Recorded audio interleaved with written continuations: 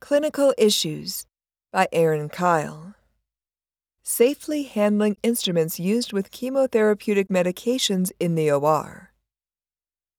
Question. Our team is in the planning phase of implementing the use of chemotherapeutic medications in the OR. How should we handle surgical instruments that have been exposed to chemotherapeutic agents? Answer.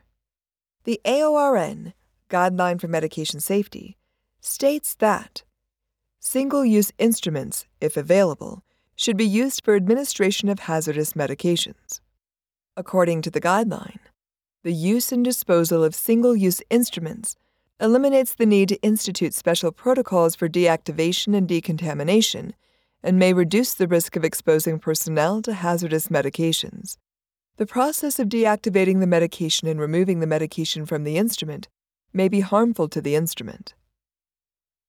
An interdisciplinary team of key stakeholders, for example, perioperative nurses, surgical technologists, sterile processing personnel, should determine the cleaning protocols for all reusable equipment and instruments used in procedures during which they contact hazardous medications. See Sidebar 2.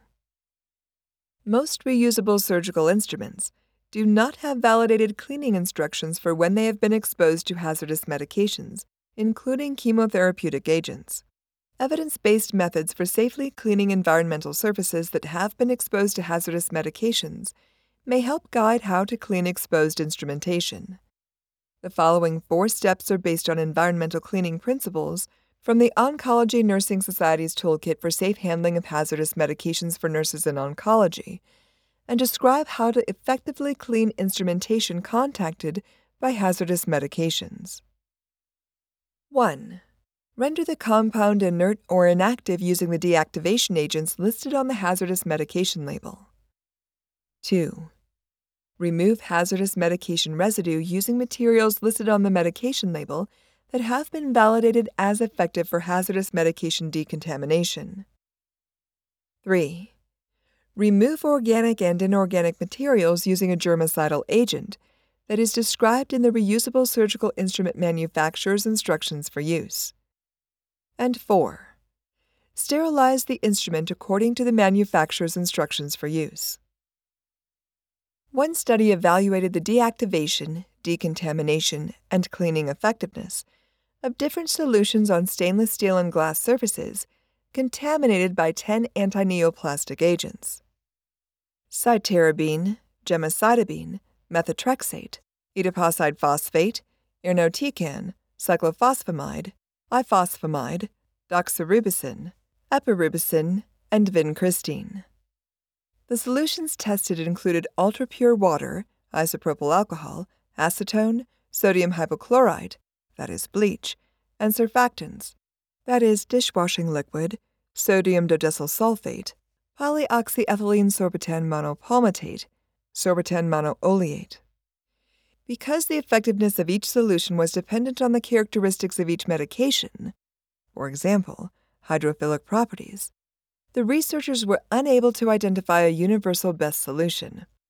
Sodium hypochlorite showed the highest overall effectiveness, 98% contamination removed, but should not be used on surgical instruments because it is highly corrosive to stainless steel. This study illustrates the importance of planning and cleaning practices specific to the hazardous medication used in the perioperative environment. More research is needed to understand the extent of environmental contamination and exposure risk to personnel who handle reusable surgical instruments that have contacted hazardous medications intraoperatively and how this contact affects instrument integrity and sterilization.